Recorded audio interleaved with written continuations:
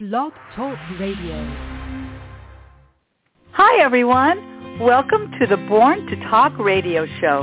I'm your host, Marsha Waiteka. Conversations plus connections equals community. Those are my 3 C's. The heart of my show is what's your story? It's my belief we all have stories. Some are similar, others are uniquely different. Storytelling brings the passions of my guests to life through our conversations. So be prepared to be entertained, informed, and inspired. Welcome to today's show. Hello, everybody, and thank you for joining me on this episode of the Born to Talk radio show podcast with my guest, Richard Smart. Richard is the Regional Park Superintendent for County of Los Angeles Department of Parks and Recreation at Stoneview Nature Center, located, no pun intended, just a stone throw away from me in Culver City, California. Welcome to the show, Richard. Hi. Thanks so much for having me. You're welcome. It is kind of funny. Culver City really is the next community just north of where I live, and it's a beautiful place, Stoneview. I've been there on more than one occasion, and I'm just delighted to have you joining me because I think what you guys are doing there is sensational. But before we sort of get into what I would call the meat and potato of the show, I think it's really interesting. I think it's interesting to know who my guests are, what they're about. So I thought you could just just tell us a little bit about yourself. I'd love to know about you. All right. Well, I was born in Texas. I was born in Fort Worth, Texas. But as soon as I was young, my family, we moved around because my father was in the Air Force. So before 6th grade, I lived in Virginia, Michigan, Louisiana, which was hard for me because I was a painfully shy kid. But from 6th grade on, I was back in Texas. I was super shy, which I don't know if it's because I'm the youngest in my family. I have 3 older sisters, and I just was always shy. My father would make me order food at McDonald's to try to get over being shy. I know my parents would have conversations. They were worried about me. And now I give presentations for a living. I've been giving presentations for years and years and years, and I can guarantee you that little kid would never have thought when he grew up he would be speaking in front of people and be on a blog radio show. Isn't that great? You know, I happen to love the subject because we can only face plant in front of these computers so long, and then we have to get out. And for me, getting out, while it might mean taking a walk, it always means with a camera. And now that the phones have improved, I don't have to take my cameras unless I decide to go someplace like where you are and actually use a camera. But it's sort of a metamorphosis. It's kind of like a butterfly, what you just described. You're a caterpillar, and then you're a cocoon, and then lo and behold, you're this beautiful swallowtail or monarch. And it's sort of, I saw the connection when you were describing your shy self. I've never been shy. That's not to say I didn't have my awkward moments, because truly I did. I absolutely did.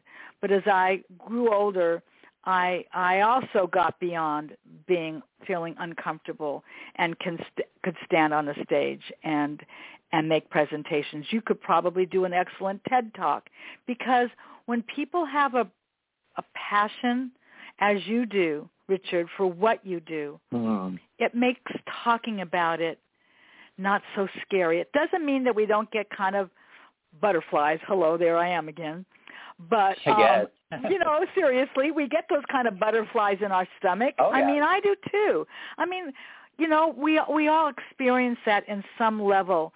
But I think it's phenomenal and so inspiring that you stepped out of that comfort zone, that you got your education. And I believe you and I have something in common, in that you, at one point in your beautiful education went to Texas A&M and are an Aggie. Am I right?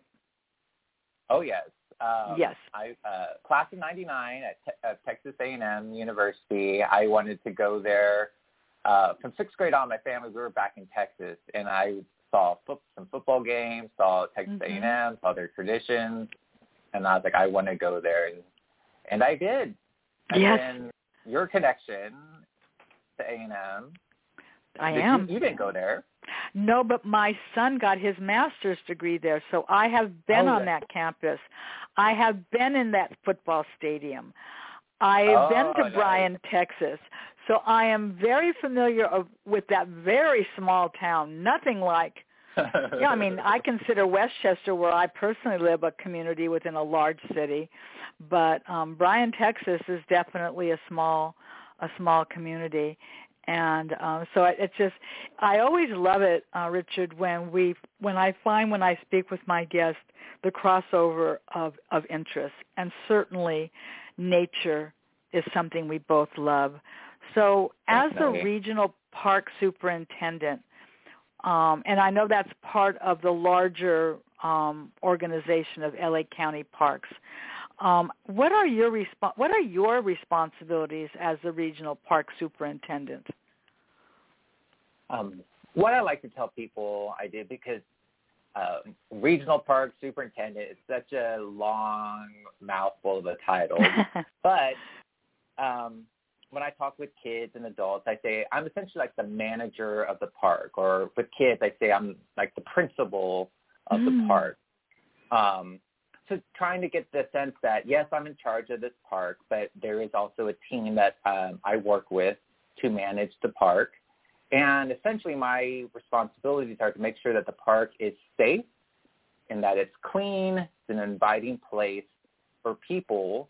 But because Stoneview is a nature center and we are considered a natural area park, I also need to make sure that the park is safe, clean, and inviting for wildlife as well, because we are a wildlife sanctuary. So in a nutshell, I'm managing the day-to-day of the park for people and for wildlife. You know, I've been there, and I haven't been there since COVID, but I had forgotten knowing that you are considered a wildlife sanctuary. I forgot knowing that. So that does make you very unique, and the actual physical location is also outstanding. I remember being there, I think, during the Monarch time when I was there last. Oh, and you also have all those. You have hello. Never mind. We'll get to this. But okay. So I just pictured myself standing there. So how does someone sort of move up the ranks to become a regional park superintendent? I presume you've been involved in this career path for a while. I definitely have, and I'm glad to say there are a couple ways you could become a regional park superintendent within the Department of Parks and Rec with the county. My route, though, came from first getting my college degree. So at A&M, I studied wildlife and fisheries, but I also was teacher certified, so I took a lot of education classes because I knew I was an educator, that was something I liked to do. And it was like, am I going to be a classroom educator or go more informal education? And I chose informal, meaning I wanted to teach at a nature center or a park, or I wanted to teach at a museum or a nonprofit. I got my master's degree at the University of North Texas in environmental science because I thought maybe I'll be a research scientist. But when I was there, I worked at the Environmental Education Center, and that solidified that I am truly an educator. And so every career move I've made has been, how can I teach people about their environment? But specifically, I always thought local environment. When we think about the environment, a lot of us think of the Grand Canyon, Yosemite, the Sahara, the Great Barrier Reef. We think about these beautiful places that are sometimes, idealized in movies and in pop culture. But the nature, we do see nature every day, even in the city, and I wanted to connect people to that. We see butterflies that you were talking about. We see them every day, and that's an example of local nature. I want people to know about the water cycle that happens right around their local neighborhood. And so I really stuck with that, and I worked for the city of Dallas doing stormwater pollution education. I worked for the Botanical Research Institute of Texas. Was the head of their public programs. Yeah, that was a really cool place to work. I mean, every place I worked at, I've been lucky to say, has been awesome. And also challenging. Like, I remember when I first started at BRIT, that's what we call the Research Institute, I was like, oh my gosh, everyone here is so smart. I guess that's what you'd expect at a scientific institute, but everyone like really knew what they were doing, and I was like, I got to make sure I can keep up. And so that was a really neat place for me to really hone my chops, and considering like what's the intent of this program, particularly when you're trying to get people to come to your place, to see value in the program, to maybe they don't know exactly what you're about, to how you're going to get them into your place. So I had to do a lot of professional growth there. And then I moved to Los Angeles, and I was working in the Natural History Museum for 8 years in the community science program, which was truly fantastic in every sense of the word. And then just for the last year and a half, I've been with Parks and Rec. But each move has been like, I started as a coordinator, so I'm coordinating education programs and, learning how to give a presentation that connects to people. Or sometimes it's like, hey, Richard, speak to us for 30 minutes on this topic, on water pollution. Or sometimes I'm at a booth at a big event where people are there maybe for a neighborhood block party. And are they in the mood to hear about water pollution? Maybe not, but I'm going to try to talk with them. Maybe if I only have 30 seconds, but how can I relay some fact that might stick with them in 30 seconds? So It's been a good challenge. I bet it has. And, I want to make sure we really talk about all the things that are important based on our conversation. But I almost can't not mention the disaster that's happened in the beach cities not far from where we live. And when we had this oil spill that it's been a natural disaster. And I thought about you when I was watching this and listening to this and thinking about our beaches and thinking about the birds and the pelicans and the sandpipers and the seagulls and, oh my God, just all of that. I couldn't help but not think about that when that happened, because we don't know when disasters will happen. But with that being said, we're going to talk about Stoneview. So tell us about Stoneview, because it is really a cool place. I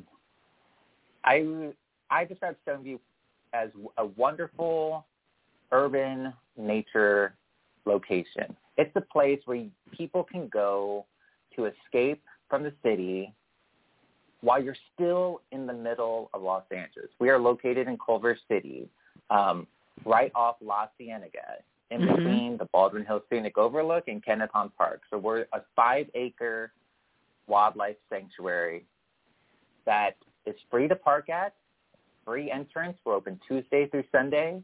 And when you come to Stoneview, our mission is for people to, when they're there, leave with think about a healthy mind, a healthy body, and a healthy environment.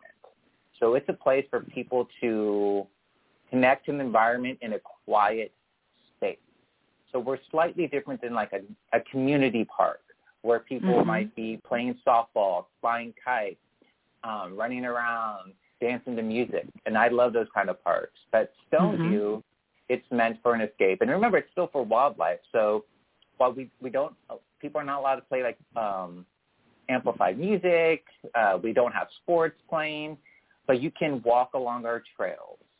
You can find a nice quiet spot, sitting by underneath oak trees, sitting in the middle of our berry patch, and read a book, talk with friends, play on your phone, or sit there and look at the wildlife. You can go on our yoga deck. You can walk through our meditation labyrinth.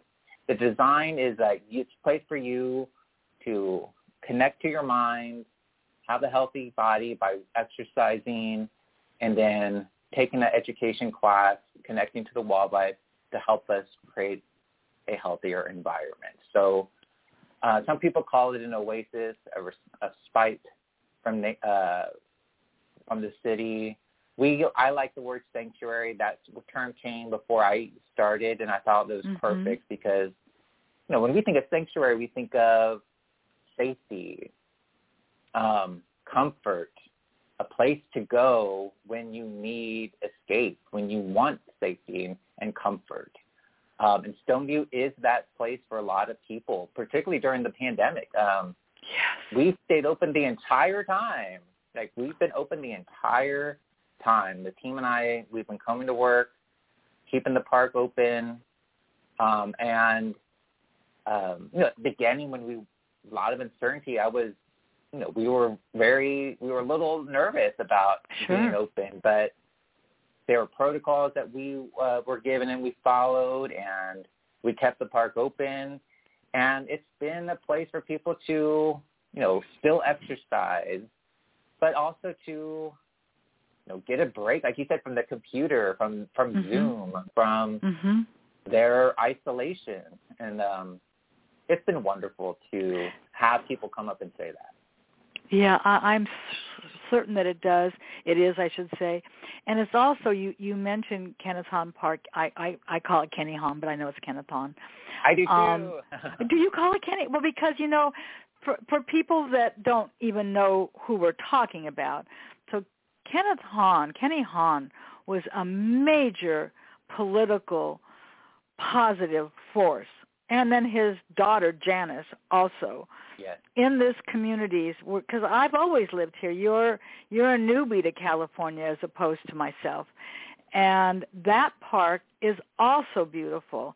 And now they have built a bridge where you can actually walk across La Cienega from Kenneth Hahn Park over to Stoneview, or you can just go straight to Stoneview as you mentioned. And and I also want to say this because I think this is really important, because I don't want to have listeners thinking, well, what's the point of listening to this? I'm never going to go there. The point is this. We're talking about Stoneview because this is where you work and this is where your passion is. Yes. But there are regional parks across this country. And for those of us that have felt isolated, to be outdoors in your regional park, wherever it is you live, and appreciate the safety, the sanctuary that you described, the comfort and the escape. And maybe you don't grab your camera. Maybe you grab a book. But I believe that these parks serve an incredible value for humans. Definitely. And for that reason, I think that's why this is so relevant, and why, yes, you and I are neighbors. But I don't want to ever discount the fact that what you offer and the kinds of things that you offer can be found wherever you live. You just need to go to our favorite Google and ask Google or ask Siri, however you do it, to find where it is that you can also, what I like to say, commune with nature. Because we can do it in our backyards. I'm not kidding you. Yes. As I'm speaking to you, my hand is over my heart as if I'm about to do the Pledge of Allegiance.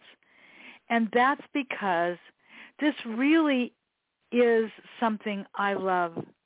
I really love nature wherever it is in the world.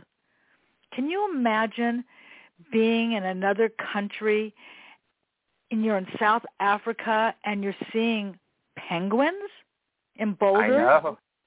Can you imagine being in Costa Rica and seeing an anteater climb a tree? Or a sloth hanging there with a smile on its silly face because it's just hanging. So I mean this when I say that to you, Richard. I think that you have a wonderful job. I understand it comes with great responsibilities.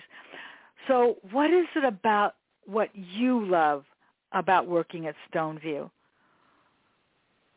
The first thing that comes to my mind, honestly, is the team, and I'm not just saying that. I am truly lucky, blessed, however you want to describe it, to have the team that I work with, because everyone, the best teams are the teams that, of course, get along, but that like to be there. They want to be there and they're capable. And what's great, I remember my first day at Stoneview, I was so nervous, like, oh my gosh, I'm in charge of this park now. I remember walking up to the park and I was like, what did I do? I should still be back at the museum in my comfort zone. But I remember meeting with the team. I met with Tatiana and Leticia and Jordan right away. I was in my office, and there was an education class. There was an exercise class that was taking place that day. And I heard Jordan and Tatiana, talking, greeting the people for the class by name. And the people who were taking the class, many of them were greeting them by name. And the conversation, it was so warm. I was like, Jordan and Tatiana, they know these people, and these people know them. They're connected. And I was like, oh, that's, it was something I should have, really, I wanted, and I probably didn't really, think about necessarily as a goal. But I remember thinking, all right, people are connecting to this park, but they're also connecting to the staff here. And I think because they see the staff working hard to make the park so welcoming. And so honestly, and now we have Reiko, who's who's our head gardener. She has this beautiful vision. She can see things in the landscape that I am still learning to see. I don't know if I'll ever see, because she sees it almost as a designer. But the team makes my job fun and easier. But I love it there. But then the other part, though, is Stoneview is a perfect example of urban nature in the city, showing that if you plant, pollinator plants, you think of a space as habitat for wildlife, whether the wildlife are invertebrates like insects, or birds, or amphibians and reptiles. If you create a space for wildlife, the wildlife will find it. And the wildlife found Stoneview, and it's a wonderful spot to be in. My pandemic experience has been so much less stressful than a lot of other people, because I still went to work every day. I was outside in a park where I could connect to coworkers and park patrons, but also smell flowers, see birds, hear nature, see it, feel it, and still feel okay. So yes, boy, do I get it. I get it. I mean, really, I am Mary Poppins. I've been feeding the birds and the squirrels in my backyard forever. And if I travel, I have a neighbor come over and continue that, because I feel it's my responsibility. If I've been feeding you all along every single day, I'm not going to suddenly say, well, it's not convenient. Yeah. I even have a scrub jay that will take a peanut from my hand. I call him Scrubby. If I'm in my house, I am not kidding you. If I am in my house and I hear him squawking, and trust me, I know that sound, I stop whatever I'm doing, charge down the stairs, grab a peanut, and go, Scrubby, where are you? And we have a routine where he goes from the telephone pole to the house, to the chair, to the table. Hello. I know. I love it. That's I'm sorry. I don't mean – well, I didn't mean to – I keep making this about me, and it's really about you. But I guess I can relate. Yeah. And I'm hoping that people listening are thinking about their experiences with nature and the places that they've gone during pandemic and before, to connect, or for their quiet space, for their me time or their family time.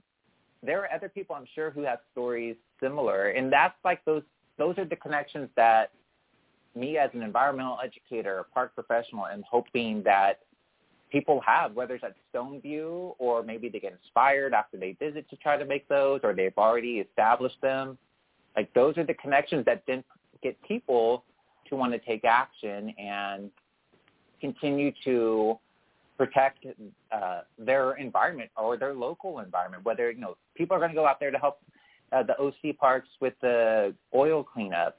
There are people who are going to, you know, write letters and talk to politicians to try to see what they can do to help and to, you know, take action. So, but a lot of that starts with, not, you know, recognizing, like, you know, we're all probably going to read the article, oh, that's really bad. But then if you start to think about, like, you start naming all those different seabirds, and I was thinking, like, well, you know, what about the different invertebrates there and all the other wildlife and being affected? And, you know, that's what people think about those animals and some of the different sea life. And I'm hoping those connections spill over beyond just visiting the park.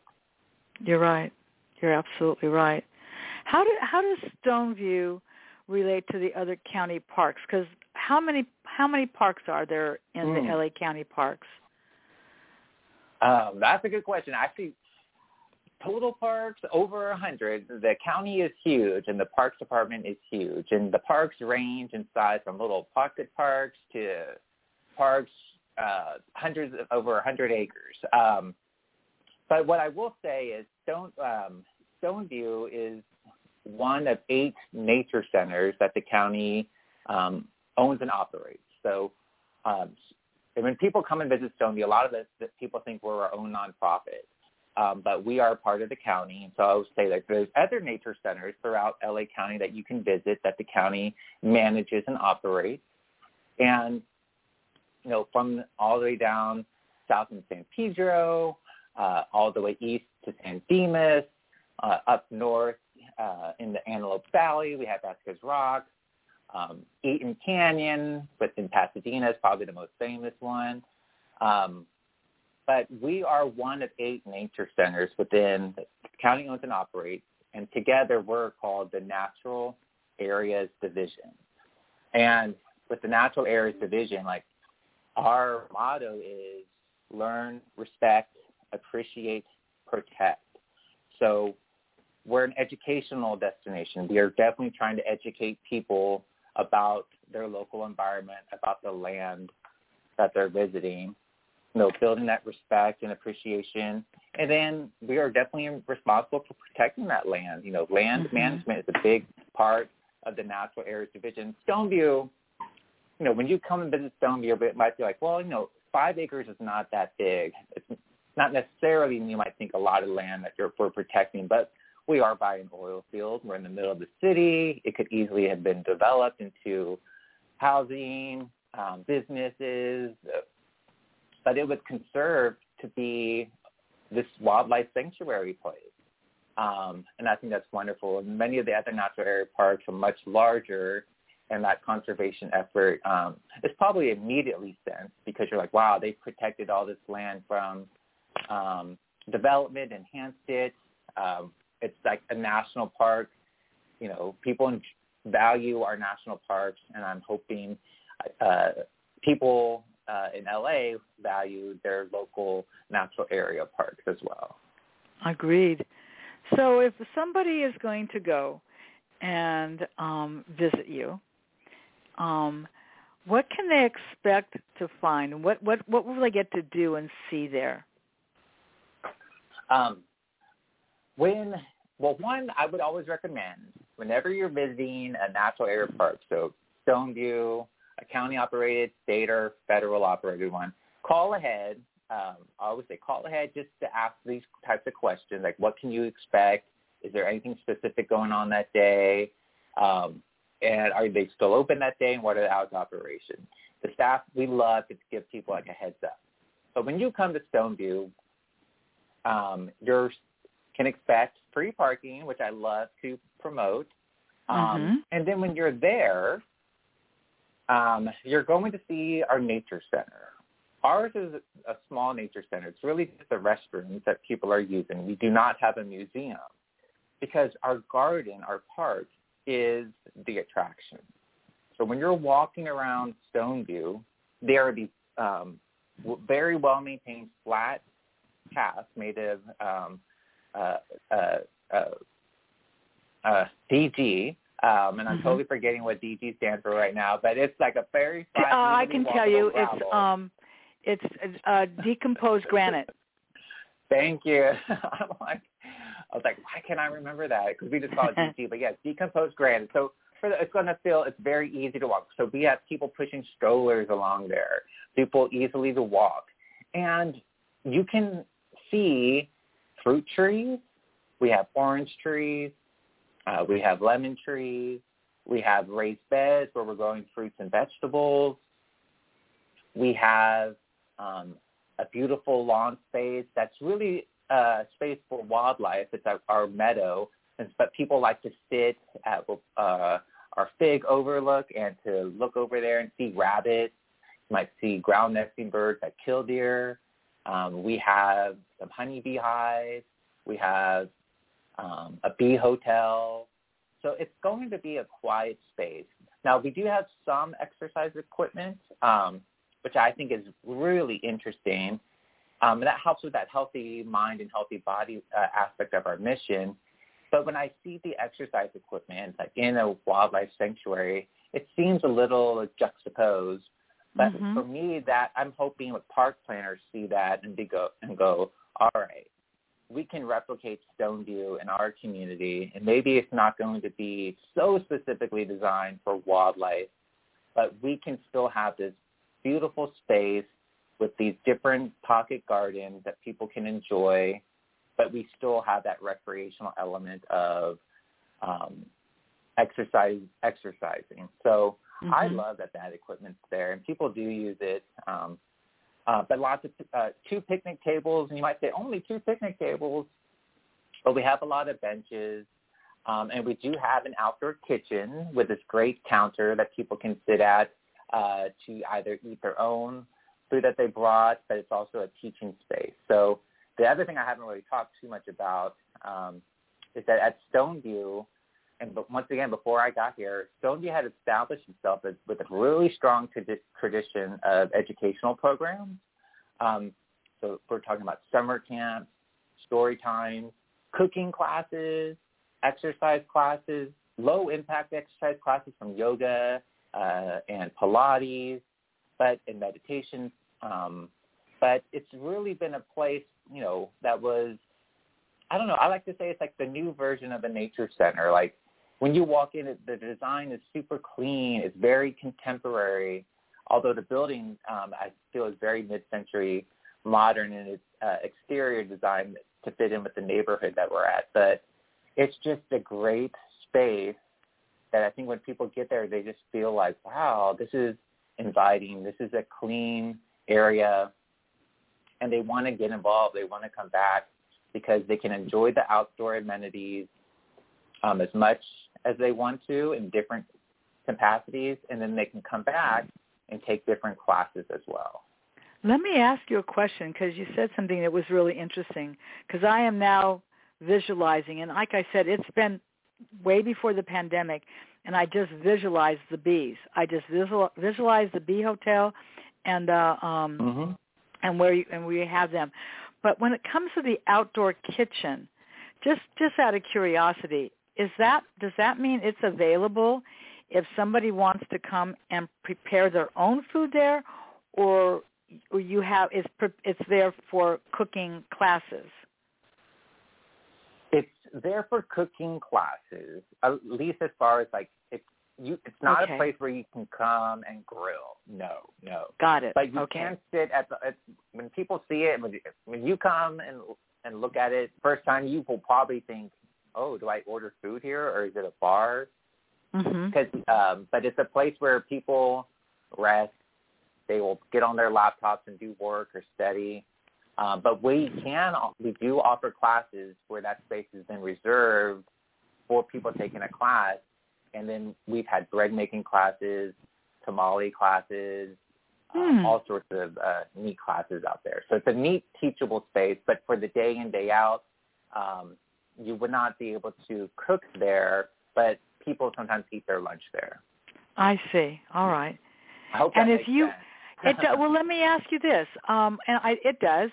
Let's say you plan on really spending some time there, and you're coming with your family, and you plan on maybe having a picnic, and you've got your water or whatever, or you've got your salad or whatever you're going to eat. Are you entitled? And I'm guessing the answer is no.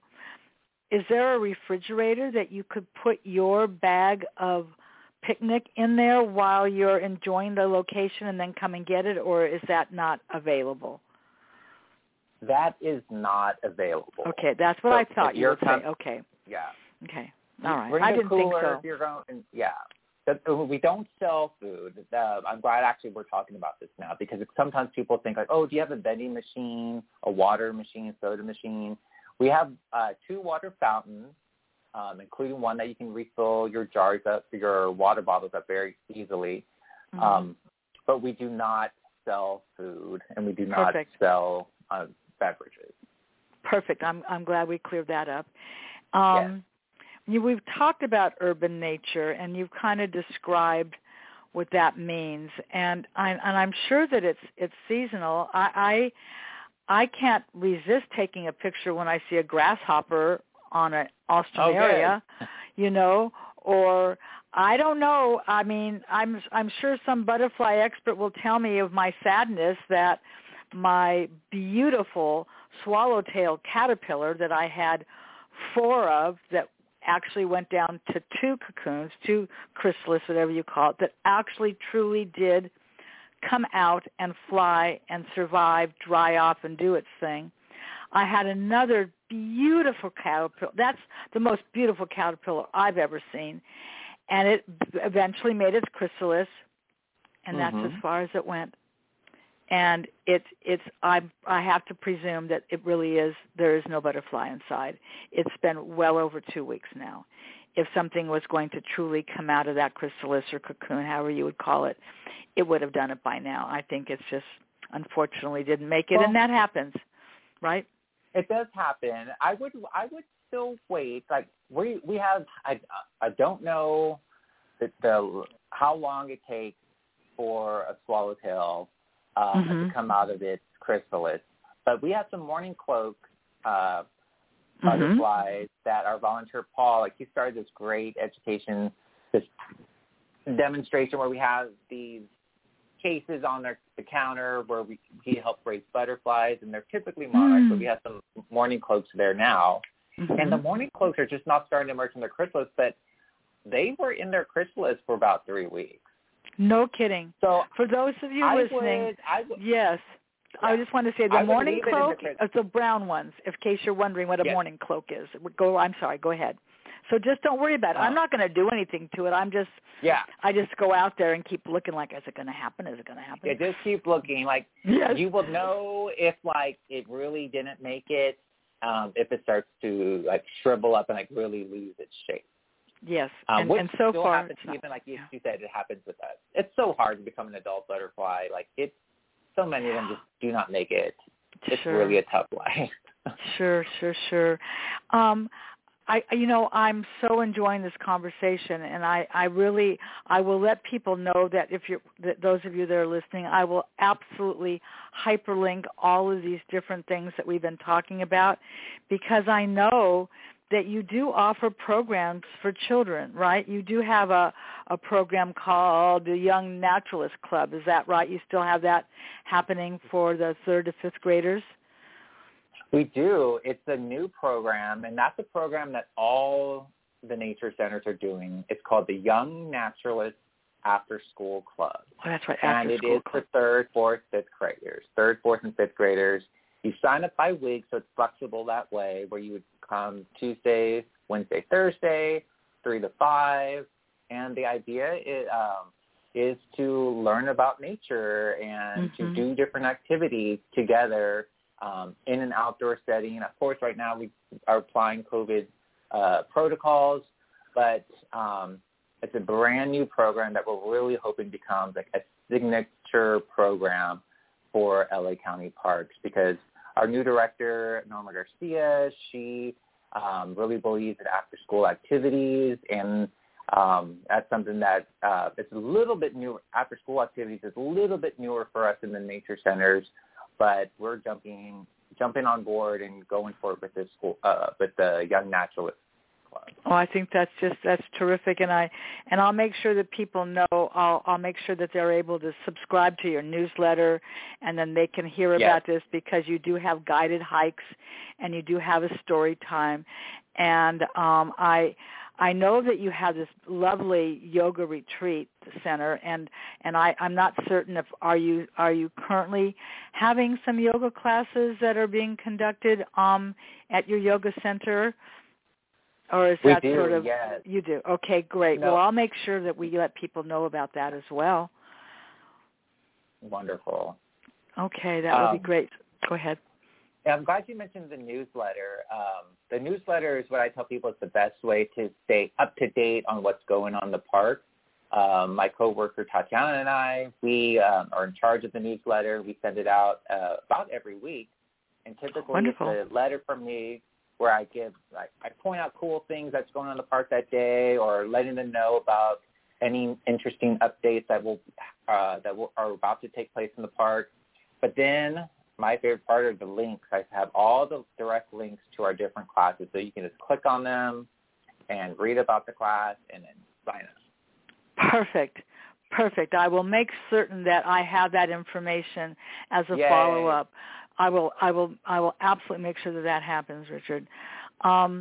Is there a difference between somebody that would consider themselves a naturalist as opposed to an environmentalist? Is there a difference between the two? I think there is. I think it probably depends a little bit on who you ask. But, I'm glad you brought this up. I used to teach community college, and I would teach environmental science as one of my many part-time jobs I would a lot of times have had in my career. And I would told them, like, in my definition, an environmentalist is someone who is consciously making choices to help their environment.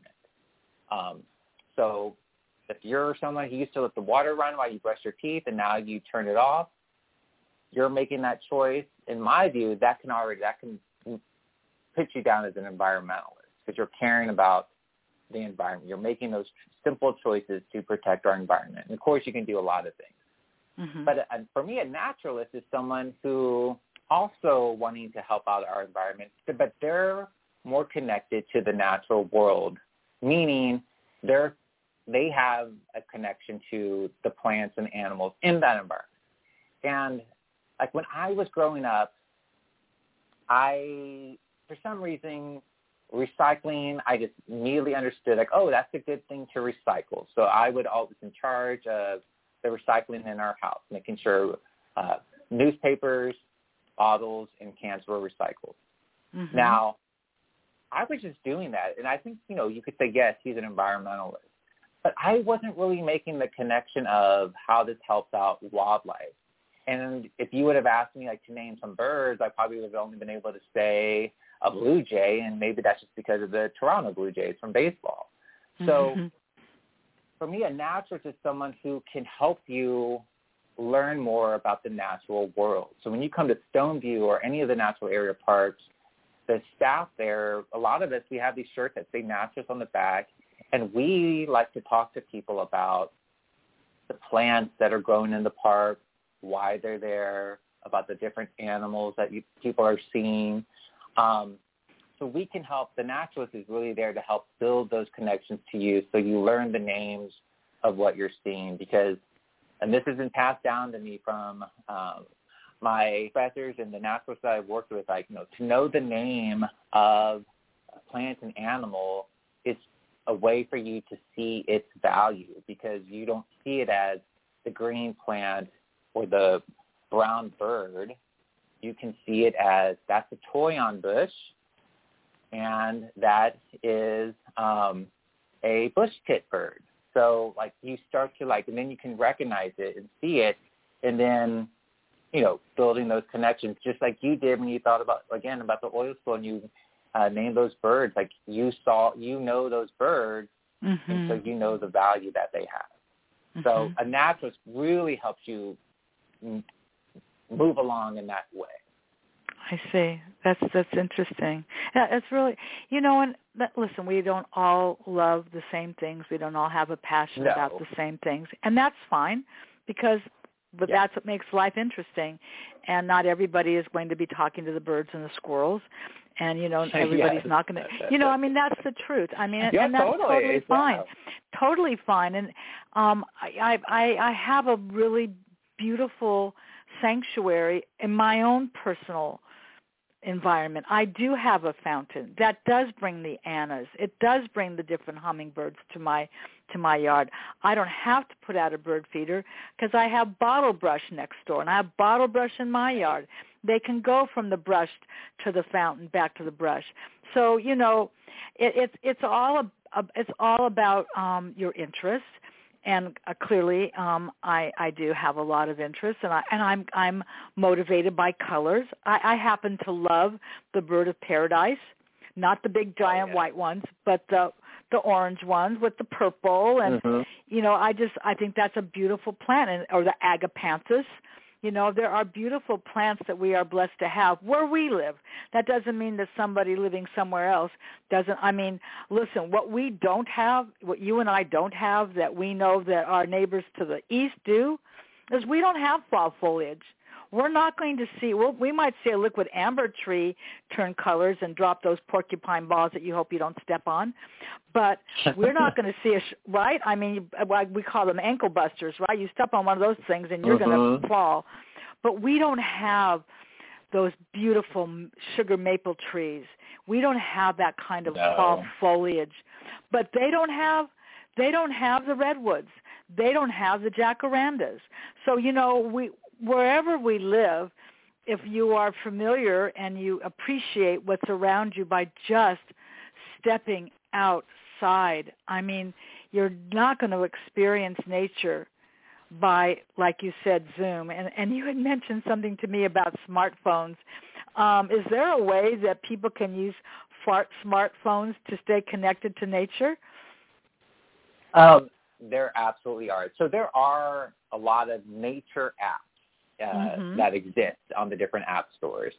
But I could talk about a ton, but the one I want to focus on is the app called Seek, like you're seeking for something, SEEK. I like the Seek app. Yeah, you open this app, and it's powered by this other technology in this company called iNaturalist that I love. But Seek, it's like a camera application, essentially. You can use it, open it up, and it will scan like the plant, like the flower that you're looking at. Or if you're able to get closer to like a butterfly or a ladybug or another animal that's not moving, and it can scan it and tell you what it thinks it is in real time. Oh, wow. And then there's a lot more it can do, but that's a really cool feature because, again, people are like, what is this? And maybe they want to plant that beautiful flower, those herbs in their yard. And that app gives them the name. And once again, the name is so important when wanting to value something or see how you can bring that into your backyard habitat. So Seek, SEEK. And I'll make sure that we can include that link. Okay, terrific. I love that. There were times when I had some apps, like I think it was Name That Plant, or I don't know what it was called, but this sounds terrific. And I think however we can make it easy, let's face it, however we can make it easy is what people are going to do. And while there's been, just like we had this oil spill that started yesterday, and it was interesting because Blue Angels were doing their last day of their Air Force flyover show that was supposed to conclude, which obviously had to be canceled. But things happen. I mean, today I realize that, I'm hoping that by the time people may be coming back to listen to the show, if they're not listening to it live, but Facebook, Instagram, everything went down around the world today. And so, we come to rely on some of these things. Yes. But you know what? And I guess it takes me back to you. Yes, Facebook was down. I wasn't able to do a Facebook Live to promote this show. I'm not posting on Facebook. Oh, well, I guess I'm not. I'm not looking at what's happening on Instagram. Okay, I guess I'm not. But I can turn around in my office and say, wow, look at those clouds. Or wow, look at that sunset tonight. Or look at that moon. Or look at those. You know, I actually wrote the word murder of crows because we both know that that's what they're called when there's a gang of them. Yes. And you know that Facebook did not like that. They didn't like that term murder, which I thought was they didn't. They kind of put a kind of kibosh on that. We both know that is really what all those crows are called, and I affectionately call the crows the neighborhood roosters because it's part of my routine. You know, just like the squirrels get the peanuts, so do the crows. And I can have sometimes as many as 25 crows in my yard at one time. Oh, I believe it. They are loud. They certainly are loud. But there are birds and wildlife that, you know, these we don't get the pileated woodpeckers over here anymore. There's birds that we don't see. But, you know, if depending upon where you live, if you're near water and you can go see pelicans, oh, my God, they're probably my favorite bird. And they are descendant from dinosaurs, which I just recently learned. And there's just so much that we can discover, and I just think that that's what makes nature so phenomenal. And I liked what your definition was between an environmentalist and a naturalist. I mean, they coexist. There's no doubt about that. They could definitely coexist. They definitely coexist. But in just thinking about the yard and just kind of picturing the yard, do you have like a favorite plant that you think, oh, man, every yard should have this? When I think of my favorite plant, I always think of wildflowers. And I think that goes on. I mean, I'm such a sucker for education, but I think it goes back to having to do my wildflower collection in 10th grade biology. Mm-hmm. But so in Texas, I love, of course, bluebonnets, and I love the Mexican hat. Here in LA, of course, I love I'm forgetting the poppies, or California poppies. Mm-hmm. But I love also the wildflowers, the tidy tips. They're a gorgeous little sunflower looking type thing, and they're called tidy tips because on the edges they have this really beautiful boundary that goes all the way around the circle, so it does look very neat and tidy.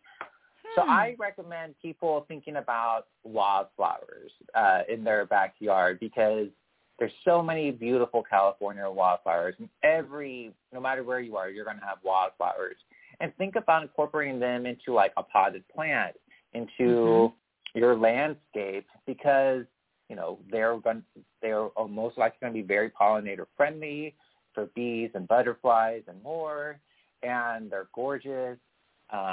They do grow well from seed. I planted some podweeds with my roommate in my old place, and we were so excited when they started emerging. So I would really have, like, it's a broad category, I know, but look into your local wildflowers, and I would really consider planting them. They're just gorgeous. I love all the shapes and colors that they come in, and I feel like really connected to my local space when I'm working with and learning more about the local wildflowers.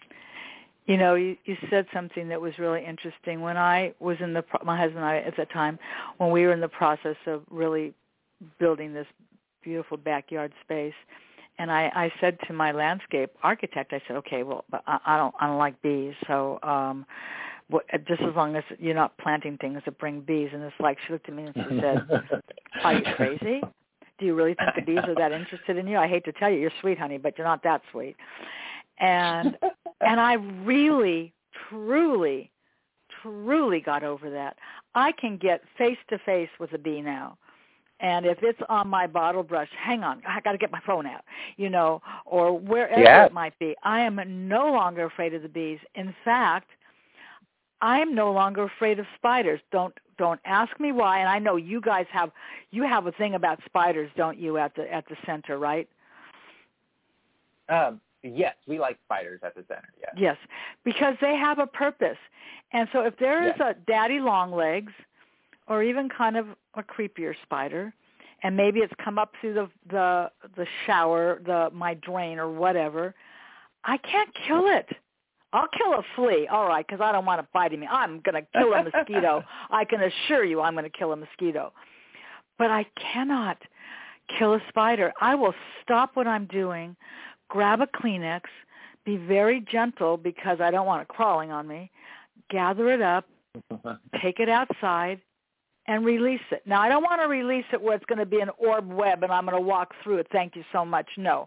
I'm going to release it somewhere where it's not going to I don't want to walk through your web. Love you like I do. That's creepy. That's creepy. But there are really cool spiders, and they play a part too, don't they? Oh, absolutely.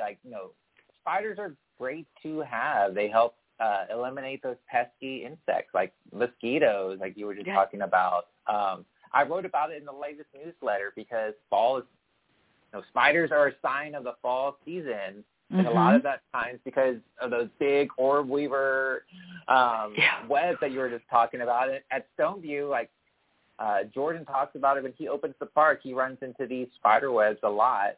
But it's kind of just because the orb weavers, they emerge out of the eggs in the spring, right? They get big over the summer, and then they're big enough in the fall to create those beautiful webs that we can sometimes get into, and it's not the most fun. But they also are getting a lot of pesky insects in there and eating them for us and keeping those numbers in control. And when it's kind of a dewy day, and then you're seeing the drops of water amongst that beautifully spun web that they work so hard at. It is another camera. It is another photo op. So before I let you go, because I'm gonna definitely make it a point to get over and physically meet with you in person. Is there anything that's up next for Stoneview that you would like those that are living close enough to visit that they should know? The one thing we haven't talked about is that we are connected to the Park to Playa Trail. So the Park to Playa Trail is a wonderful trail that connects about 6 to 8 different parks over a 13-mile distance. So you can go from Culver City, and if you go west, you go all the way to the beach. You go to Marina del Rey and Playa del Rey. If you're going to the west, you'll go into the Baldwin Hills parkland, and you'll continue over into the Stockton Corridor. That's east, isn't it? You mean east? That's heavy. Oh, yeah, east. Yes, thank you. Right. That's part of the bridge that you were talking about. The bridge just opened last Halloween, in Halloween of 2020, so we're approaching the 1-year anniversary of it opening to the public. And that bridge, that connection, it's like LA's version of the High Line, I think, but even better because going through actual parkland, and you can explore it as a family, as an individual, with friends. Bikes are allowed on it. You can take your dog on it. Some people are running, some people are walking. So I really want to promote that. And I know we do still have more programs coming up at Stoneview, but that will be we'll include in the follow-up, and so people can subscribe to our newsletter. But I feel like the Park to Playa Trail is it's going to be how more people discover Stoneview and all the other great parks that are along that section here in LA. So I encourage people to look for that, the Park to Playa Trail. You really can go park to park to park and then end up at the beach at the playa. Is there places where if you don't want to do the full 13 miles that you can stop and turn yourself around? Yes. Perfect. Yes. That's the nice thing about visiting the different parks, because you can do segments. Some people just come into Stoneview and they'll do the segment that goes west to the Baldwin Hills Scenic Overlook, and then they come back down. And that's only about like a mile segment. So it's pretty. You can choose your adventure to what time you have and the ability, your comfort level. Absolutely. Choose your own adventure. Gosh, that just took me back. Well, yeah, I don't know. Maybe I don't know. I don't know if you're the same age as my kids, but that was certainly something that I remember. Don't you remember Choose Your Own Adventure? Yes. Funny. I love God. It. Well, this has been such a pleasure, and I am so excited to find the time to come to see you. You guys are open Wednesdays through Sundays, am I right? Tuesday through Sunday. Tuesdays. You're just closed Mondays. That's right. Just Tuesdays through Correct. Sundays. And it sounds like you said, you have a great team that are there to help everyone that comes appreciate what's going on. And I've loved spending this time with you, Richard. I think what you're doing is just such a great balance in who you are as an individual to bring this kind of joy to your professional life. I can see why you like it so much, because it just fits your personality so well. Well, thank you, Marcia. You talk, I think, just as passionately as I do about nature and our environment, and you already know so much. So thank you for wanting to share Stoneview's story with your listeners. I'm really happy. Do you have volunteer opportunities? We do. Because of COVID, it's the volunteer the onboarding is not happening right now. Got it. We are, when people sign up for our newsletter, if some of them are writing being a volunteer or it's a volunteer interest. And we're keeping that list. And because there's awesome volunteer opportunities, they will be. That's great. Yeah. That's great. Well, maybe that'll be something that will come up for me in 2022. Who knows? But right now, I just want to say thank you for your generosity. Thank you for your love and kindness and compassion for nature and everything that involves. And I look forward to seeing you soon. And I look forward to sharing all of these links that you've talked about so that people can easily subscribe and learn more about the great work that you're doing. I'm so grateful. And, that's when we would say namaste. So thank you so much, Richard, for joining me today. You're very welcome. Thank you. I'm going to let everybody go on with their day. And don't forget to join me again next week, because this is a weekly podcast. Bye for now, everybody.